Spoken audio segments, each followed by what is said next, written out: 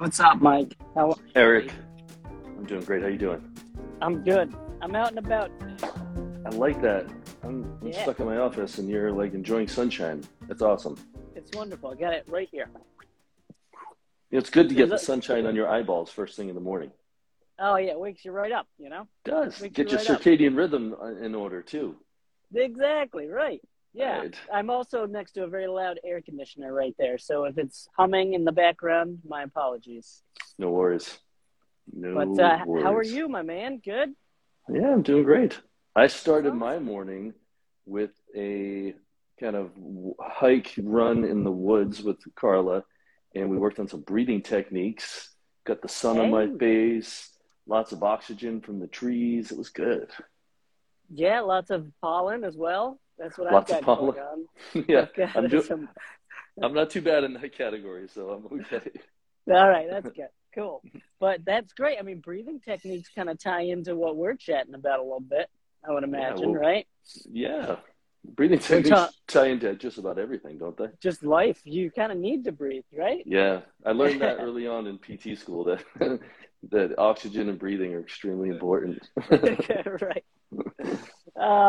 So last week we talked about like kind of what runners do wrong when it comes to like strengthening exercises and maybe like stretching, just some like common stretches that maybe we get incorrect. Right, So right. I thought maybe we kind of do a little bit of the same thing, but focus on that recovery piece. Sure. Can I just say one thing first? Sure. Runners do a lot of things right. Like we keep talking No, about that's what we do wrong, like yes. coming across so negative, but there's I so know, much right? right about what everyone's doing, and we're just trying to make it more better. That's Make what it we're more trying to better. do. That's More better. right. Exactly. Maybe that's what I'll title it. Making it more better. Making it more better. Right. So I know that like we have talked in the past about the most important recovery piece, and that would be sleeping properly, Amen. right? And this is Right. something that it's not like it's a running thing, but it's also not a running thing. No, it's a It's a it's a life thing. it's a life thing. It's a It life thing. is. And Yeah.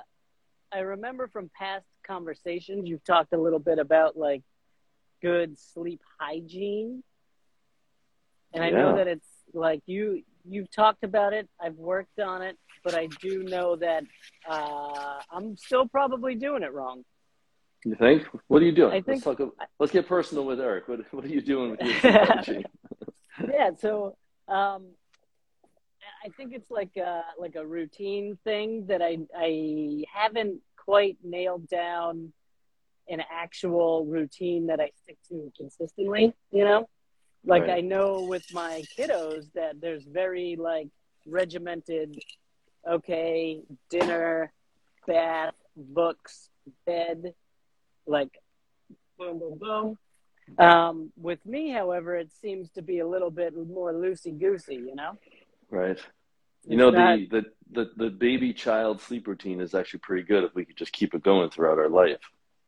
right. Like, how great would it be if I actually ate dinner, took a bath, read a book, and went to bed? That's like three of the five check marks in my sleep hygiene list that you need to do. That's it. All right, Right. cool.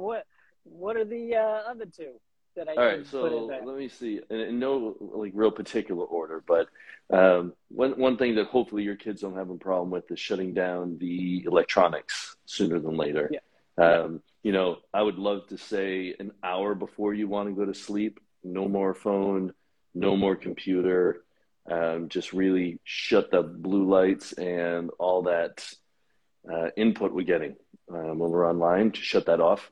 hmm I forget the numbers, but the amount of input and advertisements and stressful things that we see on a daily basis through just social media and checking emails and watching videos is just intense, and it messes with our brain. And then the blue lights actually stimulate our brain almost like caffeine would. So doing that right before you go to bed is not great. And I yeah. know people are going to be listening. They're going to say, "Well, the phone is my alarm clock." Go buy a real alarm clock and keep the phone out of the bedroom.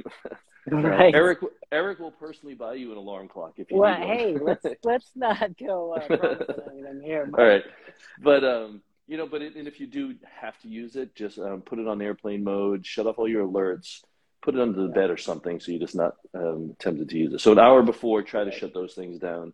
Also, what I do, and I think you know, we've just finished a house renovation. I have Mhm. every room of my house on dimmer switches, and my daughter Cameras. complains. Yeah, my daughter complains like it's so like um, sad looking in here. I'm like, it's not sad. It's like 8 o'clock at night. Like you need to just turn all this down. So Right. everything's dimmer. It's Yep. you know, it's kind of romantic lighting. It's Hey, you gotta get ready for something. right, yeah, for sleep. That's what we're getting ready Right. for. So you know, but dim the lights down because just like we talked Yeah. about, like first thing in the morning, if you can get your eyeballs in the sun, that Yeah. stimulation from the sun gets your circadian rhythms going. The light bulbs, like the one above my head here, and the ones that we have in all our houses, like mess with that rhythm because they're just telling our brain, oh, it's still light out. You don't need to sleep. So if you can Right. dim It's those like this. down, They mimic this light that bulb, thing, right? right? Wherever Yeah. it is over here. So when that light bulb starts to go down, our light bulbs should start to go down, and like we should kind of follow that. But life doesn't follow the pattern of the sun anymore. You know, with the advent Right. of light and shift workers, and everyone's just way too busy and doing too many things. So, but the more things you can do to point yourself into the direction of proper rest and sleep, the better. Yeah. So, phone, dim the lights, two really easy and important things to do.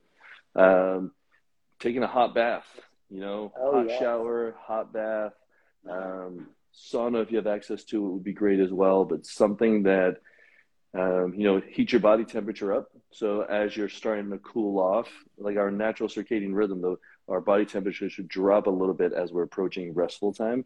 So by kind of stimulating, oh, I'm really hot. And your body has to cool you off. It kind of almost tricks the body into that cooling process sooner. Plus, it's nice to Wow. go to Okay. bed. It's nice to go to bed clean, right? Too. So Yeah. it's like I mean, come on. yeah, you want to I be mean, all the sticky and sweaty. sauna maybe not. That just makes me No, feel hot and sticky and sweaty and gross. right. So then you But I need like to the rinse off after yeah, that. yeah, I like the Yeah. hot shower thing. That's good. Yeah. So not only you just feel good, it's relaxing for the most part, but Mm, for what it's doing, the internal temperature will help promote rest. So mm. there's those three. Read a book, Yeah. something, Like an actual book, not like and a iPad book. no, like no screen. Get an old, I don't even, on the bookshelf here, like get an old fashioned book. Not this one, Like a because that'll, paper. yeah, some, something that's not stressful to read, something that's not, Yeah. like my problem is I read too many like almost like self-help books on breathing, meditating, mindful, running, injuries, business, blah blah blah. Like all those things stimulate my brain. So pick something Right, boring, right. a little more boring, maybe even nonfiction or something that can kind of point you in the direction of relaxation. Do that. Like a Um, textbook. Just right, read like a textbook, like a science textbook. That grab you usually put me to sleep right. in college. Yeah, like me just go get my freshman history book from high school. That'll put me to sleep right There away. you go. But no, seriously, something like that. And then if you're doing, I mean, if you're doing all these things, now you're just helping your body get to that restful state, which is awesome. Um, Hmm. Another thing too, if you had a lot of stuff going on in the brain, I call it a brain dump. Just have a Oh yeah, piece of yeah. paper, almost like a journal or a diary near your bed, and just if you think, oh, tomorrow I got to do this, got to do that. Oh, I forgot to do this. Those things are going to be rolling around. It's not going to calm your brain down. So the act of writing it down Yep. just gets it out of your brain. So puts it on paper, and then you can rest the brain. You dump it out. Dump it out. Dump it out right on the Dump. paper. So Right. what's happening when I'm sleeping, right? You always talk about it. It's such a great thing to do. Why is it so great for me if I'm like a runner specifically? Like what's happening? All right. So there's not one thing, one system in the body that doesn't improve with sleep. So just remember that. So Yes. brain, endocrine system, circulatory system, muscular system, integumentary system, which is your skin, all the systems get better. So nothing does not improve with a good night's sleep. That's all you need to know, right? All right. So, and in during that time is when we get recovery. It's when our brain starts to rewire, The chemicals in our body start to rebuild. All the cells start to rebuild physically on some of the work we put in during the day. So everything's good. And it's probably too deep to get into this conversation, and I've got to review the terminology as well. But there's different phases of sleep. There's the REM sleep, there's deep sleep, there's all sorts of different phases. And depending on if you're getting into those, going through all those sleep cycles or not, so the quality of sleep could be off. So it's one thing about the quantity, which we want. Most adults in this country are getting like 5, 6, 7 hours of sleep a night, which is not enough. We should be in that eight range. Our teens, which are getting even less, should be like in the 9 to 10 hour range. The age group that needs the most sleep are typically getting the worst. And those are the ones who are stuck on their phones all night, and just the pressure. They're going to school, doing a sport, maybe a part-time job, all this homework, helping out around home, and trying to keep up socially with everything that's going on social media. But before they know it, that's a 23-hour-a-day job, and they're not getting enough sleep. Yeah, they need it the most, too. Some teenagers can be a little grumpy, and I think it's got to do with sleep. There's other factors. I think everybody gets grumpy if they don't sleep, It's true. I'm not a nice guy when I don't sleep. Nah, you get grumpy. I'm miserable. Yeah, everything seems worse. You're more edgy. You're more sensitive. My body doesn't feel good. But what happens when I go through periods of really bad sleep, and I've historically been an awful sleeper, and then I get a really long night of sleep, I don't feel great that first day after. I almost feel like I've got like a sleep hangover. I'm like, what is going on? Groggy all day. Yeah. But after you get into it more and you kind of consistently get a good night's sleep, then you just feel great. Yeah. And then you don't have to rely on things like this too much. For coffee talk. I went Dunkin' today. Eric runs on Dunkin' this morning. We all run on Dunkin' because we don't get enough sleep. Exactly. Sorry, Dunkin'. So before this turned into a whole chat about sleep. Yeah. Let's talk some other recovery pieces, right? Okay. So, I always think of your Run Strong class a little bit when I think about like recovery, like the stretching and the foam rolling piece. And you have recently talked to me about how foam rolling specifically it doesn't only have to be like a recovery piece. It can also be like a preparation piece. Yeah, absolutely. So what are some of the ways? So like, I know you'll probably say, just like you always do, that like any foam rolling's great. So like do it. But like, what are some of the ways where people maybe they are into the foam rolling thing, but they might kind of maybe not do it properly? Or like, what are some of the things they should focus on with the foam roller to make sure that we're doing it right? All right. So you don't want me to say anything's better than nothing. You want me to say something different? I mean, you can say that because it's true, probably. Right. All right. So real quick, because that could be a 20-minute conversation. I know. Yes, foam rolling can be used as a pre-warm-up, which is what I really like it for, but can also be used as recovery, which I like it for as well. It all depends how much time you have, right?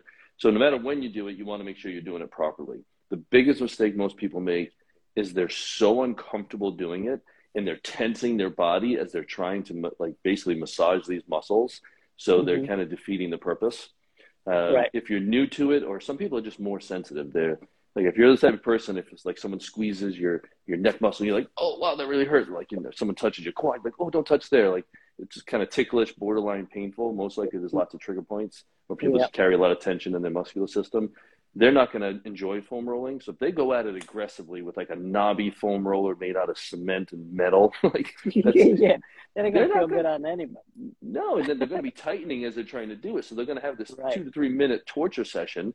And they withstood it, and they grunted it out, but they might not have gotten much benefit. So start off with a softer roller, or just one that's flat. I'm going to try to relax, try to breathe through the discomfort. The areas that are most tender, as long as you're not on a joint, which most people know when they're on bone versus muscle, but if you're like on your quad and there's a little speed bump in there, don't avoid it. Like, sit on that, breathe, try to bend the knee, move that muscle, contract and relax the muscle a little bit, and then don't just tense up, because when you tense up, it's going to feel a little less painful, but you're not going to get the relief of the trigger point like you would if you were just relaxed. Right. Got it. And I can attest to the ticklish thing. I've gone to quite a few massages where I'm just giggling the whole time. And it feels a little silly when someone's massaging your legs and you just can't stop laughing. And you're giggling. And I'm just giggling because it's so tickly. I don't know what Right. to do. Yeah. So the more yeah. you work, the more massages you get, the more foam rolling you do, the more use of your massage gun at home, all those things, the more you do, the more tolerant you become, the looser the muscles are, and then the more benefit you get from all of those techniques. So it's worth kind of, in a gradual way, kind of working through all that ticklishness. Got it. And would you say, like, are there any pointers you have for someone who maybe does the massage gun thing versus the foam roller, like how to use that properly? Because I have I don't know. I feel like sometimes I'm either like just hammering the same spot like for way too long, or like I'm not doing, like, should I be moving it around? Like stay on that same spot? How the heck do I use that thing? Yeah. How can I answer it without knowing specifics? So one, you want to get like the whole muscle. So let's just say, I'll back up a little bit. Let's say I'm doing my arm, right? So I'm going to get the massage gun and just get the whole area. If I feel a trigger point, which is a speed bump tender area, I would stay there for a little bit. I would hold it on there. Maybe it's 10, 15, 20 seconds trying to get the blood flow. But similar to the foam roller, if it's really uncomfortable and I'm like tense the whole time as I'm doing it, back off the pressure. Just the vibration of the massage gun will increase the blood flow, be more beneficial than you trying to jam it in there, but you're contracting your arm the whole time. Right. Okay, got it. Cool. And so then, go easy and tolerate it, and then build into getting deeper into the muscle as you're feeling good about it. Would it be beneficial to kind of start on the low setting and then like work your way up over time? So, you would think so. You think that's that's a great piece of advice, but I've found, just because I've been using like the Hypervolt massage gun for like 10 years now, or however long it's been. Some people actually are more tolerable at a higher oscillation. So the 3 speeds, it's more revolutions per second. And I found some people are like, oh, I kind of like number 2 or 3. It's just a little more tolerable versus the slower. So it all depends what it's, and in theory, you'll get more blood flow the higher you go, and it's maybe a little more intense. But I've found people just enjoy a certain frequency more than others. All right, cool. Yeah. You just got to find your frequency, I guess. Find your frequency. Oh, that's like a T-shirt right there. It sounds like very like hippie, like hippy dippy. Yeah, it does. like my bandana here. It sounded perfect coming out of your mouth with the bandana. Right. Can we talk like quickly about icing? Yeah. What's the deal with ice? How do I use that? It's cold. Yes. What's that? Why? Why do I want to put that on me? All right. It's so cold. In general, we've iced, in our profession, we've iced too many people for too long over the years. Back in the 70s, there was a textbook that came out. I believe it was literally called The Textbook of Sports Medicine or something like that. And the doctor who wrote that book, has come out and said, the Rice principle, Rice elevation, compression, and elevation is what we knew then, and that's what we taught. But we might be doing that too long for too many people. So injury-wise, if you're swollen, if it's like a red hot injury, like a new ankle sprain, ice is very good for that. But also in general recovery, like post-workout, you'll see videos all over Instagram, people diving into ice buckets and putting their head in and cold plunging. It's extremely beneficial. And I don't have the courage to dive into a trash barrel full of ice water, but I do cold showers because that change in temperature is very beneficial for us. So it does a lot of good things for your cardiovascular system, your respiratory system, stress levels. So icing or cooling off in general is a very, very good thing. How you incorporate it into your routine, it all depends on what your training schedule looks like, what your sleep schedule looks like, what your work schedule looks like. But incorporating something like that in is always a good thing. Ice can be good, just not for too long. For what? For too long? Yeah. Don't, like unless you've got this red hot, swollen, sprained ankle, you don't have to wrap something in ice for 25 minutes. Right. And also people get mistaken. Like you can cool off the body. Like anything colder than 52 degrees, I believe, is considered therapeutic. So you can go cold, but you don't have to go freezing. So it's painful because some people have an high sensitivity to the cold. And there's a thing called cold urticaria where people get like response is. Like, it hurts, and they get the central nervous system response because of the cold. So they can get still benefits of cooling, but they don't have to go freezing cold. Ah, all right. Yeah. I like that idea. I feel like I've tried like the cold shower thing. Yeah. It's not for me, man. It's not for me. It's not fun. It's not fun. So like I do like a lukewarm shower. Hey, you're doing something. You know? See, Something. and showers are tough because it's like trickling on you. Like for me, I'd rather just jump into the ocean, just dive in, or a cold pool. You just all in and then get out. When it starts trickling and like, ooh, it hits a weird spot on your body, and that's a little cold there, but that's still warm. Like, I just want to get all in. Just all in, dive in. Yeah, like but stick with it. It's beneficial. What was that place called? The Bodhi Spa, like the Bodhi Spa. Yeah. Boom. Do it. Plunge. Do it. Maybe we'll do a coffee talk from the Bodhi Spa. I think they'll love us. Dude, I don't know. So, they have rules that Christine signed up. We got to whisper the whole time. Yeah, you can't talk. You can't bring in phones. Whisper. We'd probably get kicked out. It'd be a coffee talk where we get kicked out of the Bodhi Spa. We could do the coffee whisper that week. Coffee whisper that week. Cool. So before we wrap up, because we've been chatting for a little bit here. Yeah.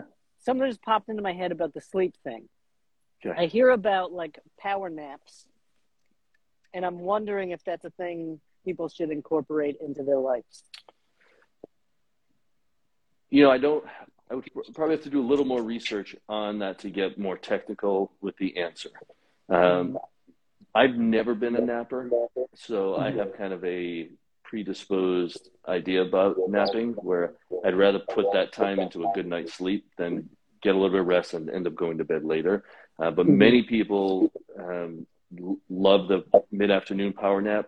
Like a 20-minute nap is really good for recharging. If you sleep too long, then that's not good. You can wake up more groggy, and it's not really helpful. So I believe like the 15 to 20-minute power nap for some people, if you can fit that in. And if you know you're someone who needs that, I know plenty of friends and family members who would love it and would function better the rest of the day if they took a little nap after lunch. And if you can do it and you're still getting a good night's sleep, there's nothing wrong with that.